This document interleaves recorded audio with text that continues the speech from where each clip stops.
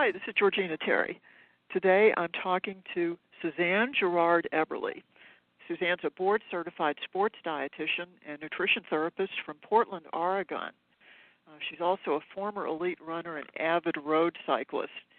And I'm talking to Suzanne today because she's written a great book called Endurance Sports Nutrition, the second edition actually of the book, and has a nice website appropriately called eatdrinkwin.com.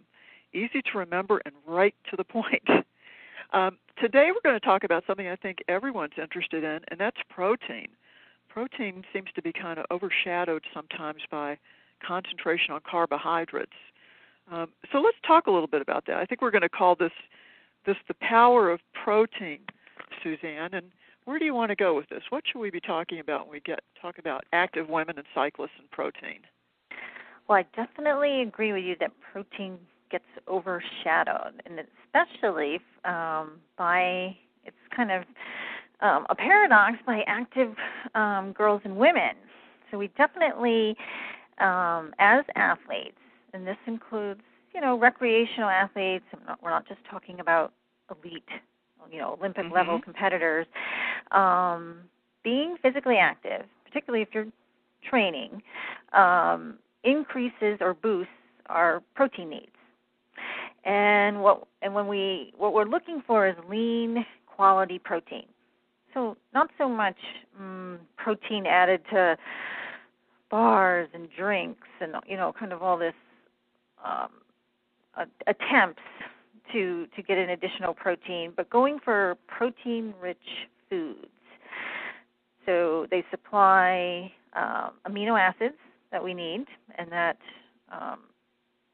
some are oxidized during exercise, not for energy, but for other reasons, and to help repair muscle damage, all those little micro damage that's done to the fibers, helps support our immune system.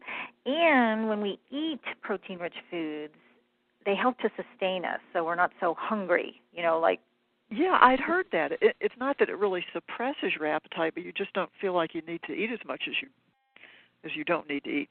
That's one way to say it.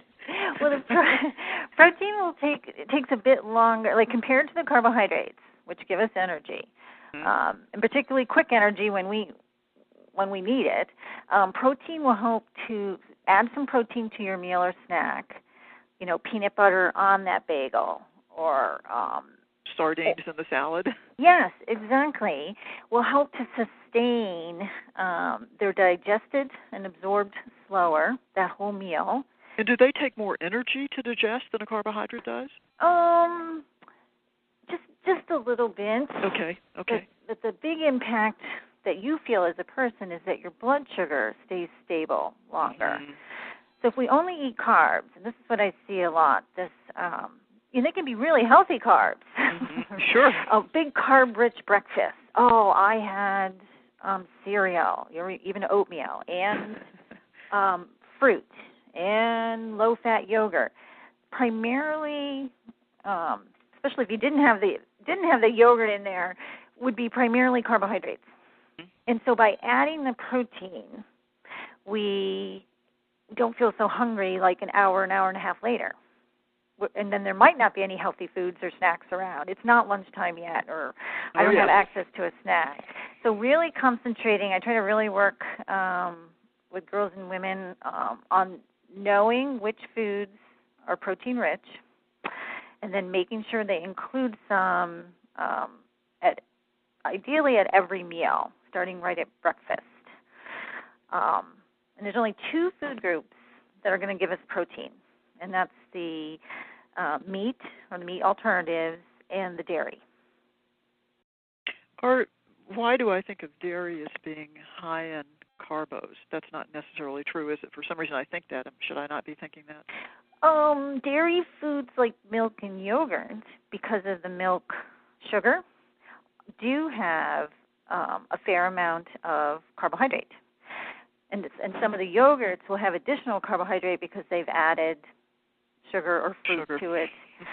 Now, cheese doesn't have, and cottage cheese, they don't have any appreciable carbohydrates, mostly protein-rich. of course, we're also getting calcium and riboflavin. But, the yogurts are getting smaller these days. They're only about 6 ounces. And if you get a non-fat yogurt, you're right, you're going to get a pretty big boost of carbs. So why not add an egg or two? Uh-huh. It could be a hard-boiled egg. Do you think people get scared away by eggs because they immediately think, oh, cholesterol, I can't have an egg? They do. That, and there's fat in the yolk. And I say, yes, you're right. There is fat in the yolk, a mere 5 grams, as well as all the other nutrients that are really, supportive of life. That's what they're in there for. And Georgina, eggs are they're inexpensive, they're simple. They taste great. And they taste great, yes. Hard-boiled or soft-boiled egg, oh my goodness. That is definitely when we do long hikes or mountaineer, if I have a big, cycling ride planned, we always get up a little bit early, and my husband makes the best scrambled eggs, and so it's scrambled eggs and toast, maybe some juice, and that's really sustaining. Not going to be hungry, an hour later, just about the time you've arrived and you're ready to go, and then you've got these hunger pains, which... I've heard a lot of people say that's kind of a myth that you need to load up with a huge carbo breakfast before, say, a bicycle ride or something you're going on. That's probably a mistake to do that. There's no reason to overeat, to cram it all in. Ideally you have been eating... Let's say this really is a prolonged endeavor for you, one that you would like to finish strongly, one that you want to feel good while you're doing it. Right. That to start at least a day or two in advance. Let's just say, let's start the day in advance. This is maybe a 50-miler for you, and that's the longest you've been in a while. That you would be really cognizant of just making sure you don't skip any meals or snacks the day before, having a carb-rich dinner. And again, there's no reason to stuff yourself. You can have a bedtime snack, milk and cereal. Mm-hmm. And that allows you, yes, definitely eat breakfast. But if you kind of set yourself up, then you don't have to be so worried that, oh, my gosh, I have to get this all in at breakfast. Because if I don't, that's the problem. Whereas it's very important... and that way you can eat a reasonable amount. Mm-hmm. You still there? Yes. Oh, sorry. I lost you for a minute there. Okay, so we were talking about good dairy sources of protein, cottage cheese, eggs, that kind of thing. And then the other side of the protein equation was meat and non-meat items. So, and actually... egg is, I know that we find our eggs in the dairy case, but they're not a dairy food. Good point. So all the dairy foods come from a cow. That's how. So milk, yogurt, cheese, cottage cheese, they're made with milk. Eggs are actually over in the meat group. True, they come from hens. So anything, I'm talking lean red meat, chicken, turkey, without the skin. It can be pork, fish, eggs, and then beans and soy. Mm-hmm. Those are the two big heavy hitters if you're following a vegetarian eating style. Yes, yeah. So it's very hard to be a healthy vegetarian if you are not eating beans and soy every single day. Now, which beans? I mean, green beans? What are we talking about? We're talking about the dried beans or the legumes. So you can have kidney beans, black beans, red beans, garbanzo beans, any and all of those. I always wondered about this. I mean, I go to the grocery store and I see all of those beans, and they have to be soaked for about 8 hours before you can even cook them. Are we losing anything nutritionally if we just pick up a can of kidney beans or a can of garbanzos? I'm with you, Georgina, because we want to spend the time on our bikes, right? Right. So we can buy canned, ready-to-go beans. They're a little bit higher in sodium. And a lot of them, though, these days you get with no sodium added, which is nice. No sodium added. If, depending on how you're using them, you can simply rinse them off And if we're really active, we need a little bit more sodium, so that would not be a reason to shy away from canned beans. So, keep canned beans in your pantry. You can pop them open, heat them in the microwave, and then they're so versatile. They're great because you can toss them into salads. You can do tons of stuff with them. Mm-hmm. And lentils are also they're quick cooking compared to beans. Mm-hmm. Yep. And they're very high in protein. Okay. So we should have some of those on hand at all times, because that is, particularly if you're a vegetarian, that really needs to be built into your daily diet. So every day we need to have, good serving of beans. Are any of the leafy vegetables or anything like that, do they contain protein at all? Or are we really limited pretty much if you're a vegetarian to beans and soy? Well, I want all of us to eat our leafy green vegetables. However, if you're counting on them for protein, as your sports dietitian, I would be very worried. I'd have to eat a lot, huh?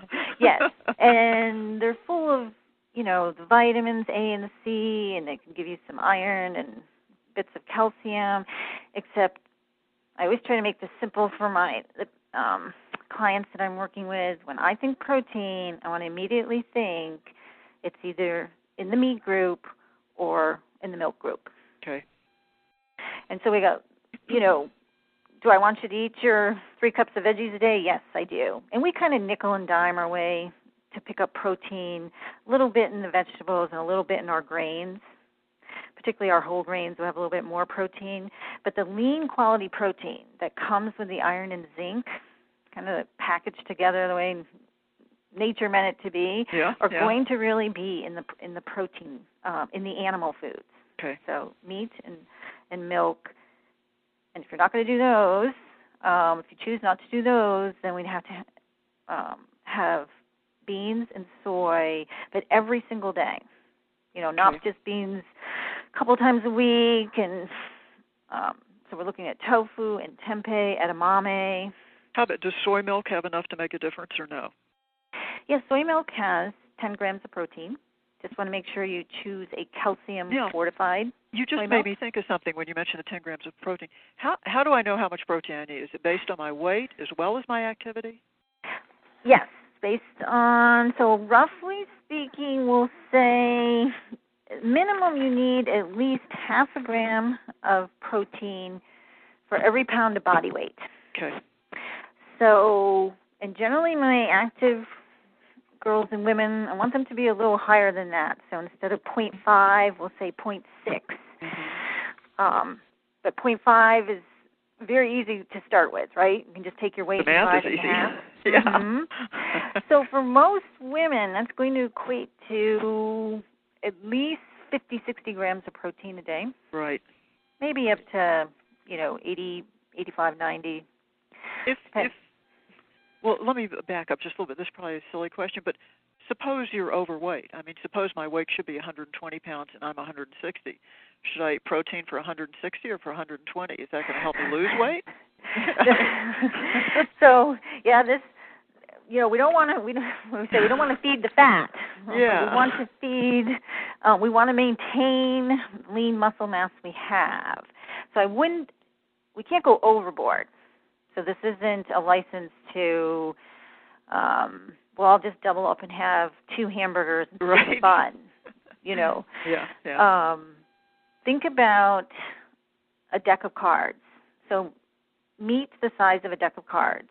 Small hamburger, nice small chicken breast. Okay. The meat stacked in a sandwich. If you can visualize that deck of cards, that's about, for me, 20 or 25 grams of protein.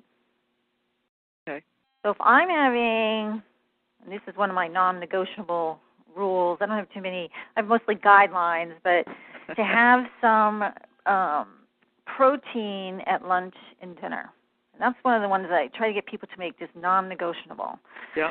Let's say, but I can't eat that much at breakfast, or, by the time I've had oatmeal and some fruit, I feel full enough. So, okay, but at lunch and dinner, this pop of protein, we're going to shoot for like at least 20 grams, is non-negotiable. Like you said earlier, you mean putting sardines on my salad. Mm-hmm. So not just a plain salad, not just grabbing, I don't know, a bagel or rice and veggies. Like, we need to have the protein in there, because that's really going to set you up for the second part of the day. Okay.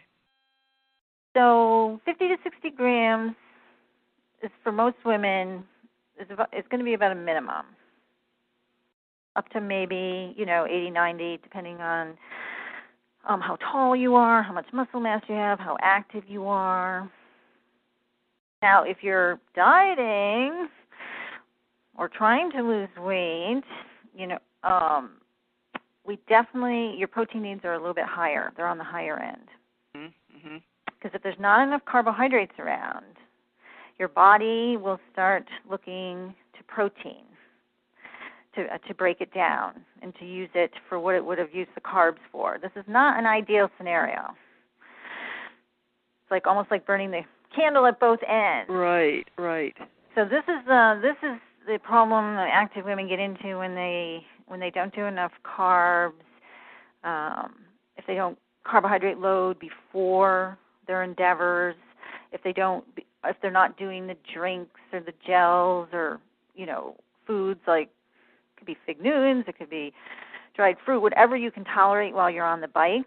Mm-hmm. Because this is not a time to be skimping on carbs when you're actually on the bike, because then your body will be looking to protein, and the only reserves we have of protein are our muscles and our organs. So you can start to break down your own protein reserves. This is not the scenario you want. Georgina, this also happens when people go long periods of time without eating. Mm-hmm.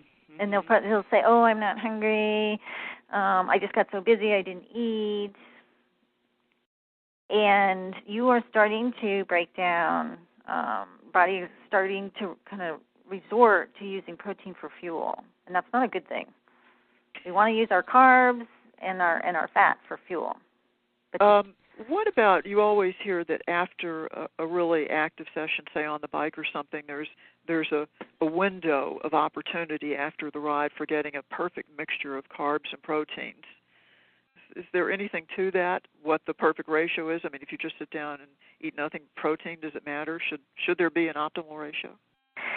The hierarchy always is, if you're not going to do anything, at least replace the fluids that you lost, right? So at least everybody's pretty much, I know I need to drink water. But then the hierarchy is, so after fluid is carbohydrate. So it's the carbohydrate window. And ideally that first 15 to 30 minutes when you get done following intense exercise, or, again, this is a long ride for you. Right. And that. Yeah. It doesn't matter if it isn't for your friend or the others in the group, or, hey, even last year, but, you had a break, you're coming back. This is your longest ride to date. And you went into the well.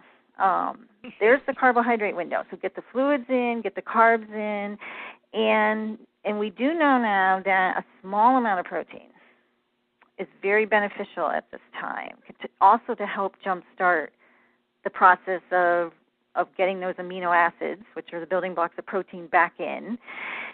And the perfect ratio, scientists, we don't know that. There's lots of discussion still, but generally we think it's about 4 to 1. So it would be 4 grams of carbohydrate to 1 gram of protein. So it's only a small amount of protein. It's about 8 or 10 grams. Here, too, I mean, you could go out and you can buy a lot of prepackaged drinks and bars that have this 4 to 1 ratio. Would you say, yeah, you can spend a lot of money doing that, or you can just reach for a glass of orange juice and back to the sardines or the tuna fish or whatever to do it. And what has, if you want this perfect 4 to 1 ratio, is chocolate milk.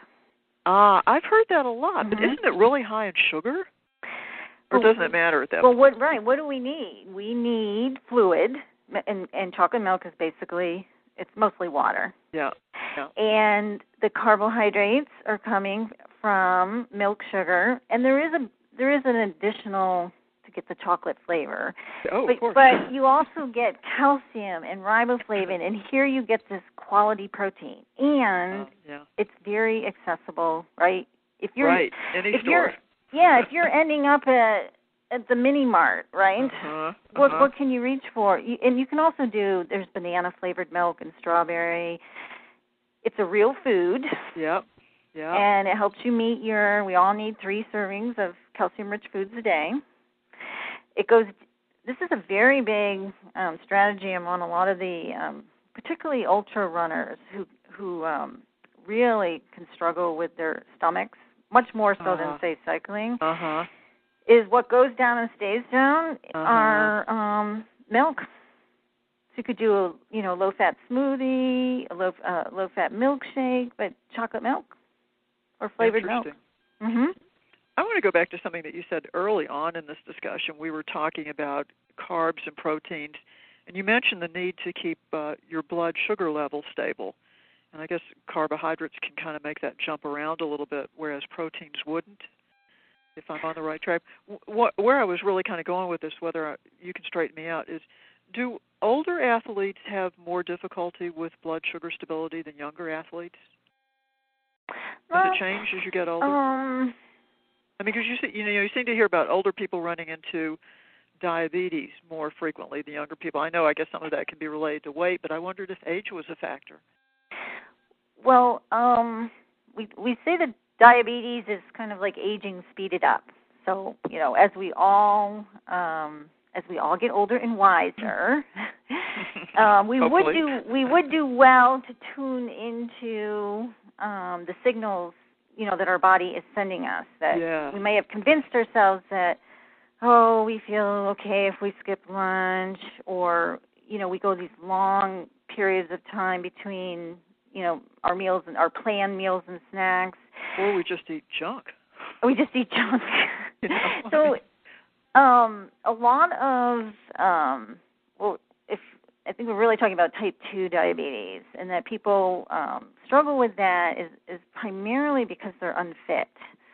We see it as, yes, they're overweight, they're fat, but in general, it's very hard to separate the two, is that they're unfit, so that they don't, their cells are not as responsive to moving the carbohydrate, getting into the cells where it needs to be, so it stays in their bloodstream. And the age-old is, if they lose weight, then that whole process would work better. But you really, can lose weight and still be unfit. Exactly. So you might as well just work on being fit. And that'll kill two birds with one stone, so to speak. Yep. And there is some genetic, some people have a genetic predisposition. Sure. We tend to make, it's really the insulin, how sensitive you are to insulin, which is the hormone, which helps to move carbohydrates out of your bloodstream into your cells. And it works, and we want it to work like that. That can get a little more sensitive, or the other way is that your cells don't respond to the insulin. So your body has to overshoot, and it makes more insulin. And again, this is the biggest prevention and or first line of treatment is to be fit, is to be as fit as possible. Interesting. Wow. Well, this has been great food for thought, no pun intended. As always, I learned a lot. So minimum 50, 60 grams a day of lean quality protein. Not in the form of just added to bars or shakes, but as nature intended it. And the protein-rich, the vegetable-rich foods, the plant-rich sources are going to be all the beans, all the dried beans, and lentils, and the soy foods. Okay. And so we all want to have we will all want to include those foods, but particularly if you're a vegetarian, to have those daily. And it's non-negotiable, but to have a pop of protein at lunch and then again at dinner, so that at least 20 grams of protein. Have that on your plate. Perfect. All right. I'm ready for a workout now. That's right. We are. This is great. Well, let's do this again sometime in the future and pick another topic. because all of this is just terrific information, and I think beneficial for everyone who listens to it. Yep, and that's exactly how my book is written. Very, let's go apply the science. Yeah, as we were talking, I was thumbing through a copy of Endurance Sports Nutrition, and there really is a lot of great information in here. And you're right. It's here are the facts. Here's what we should be doing. No fads, no nothing. This is the truth right here. I tell my clients we don't live in the perfect world. We live in the real world. So let's just get the job done. And Good point. Good point. Well, thanks again. This has been terrific, and I really appreciate your taking the time to do this. Thank you. Best of luck with everything.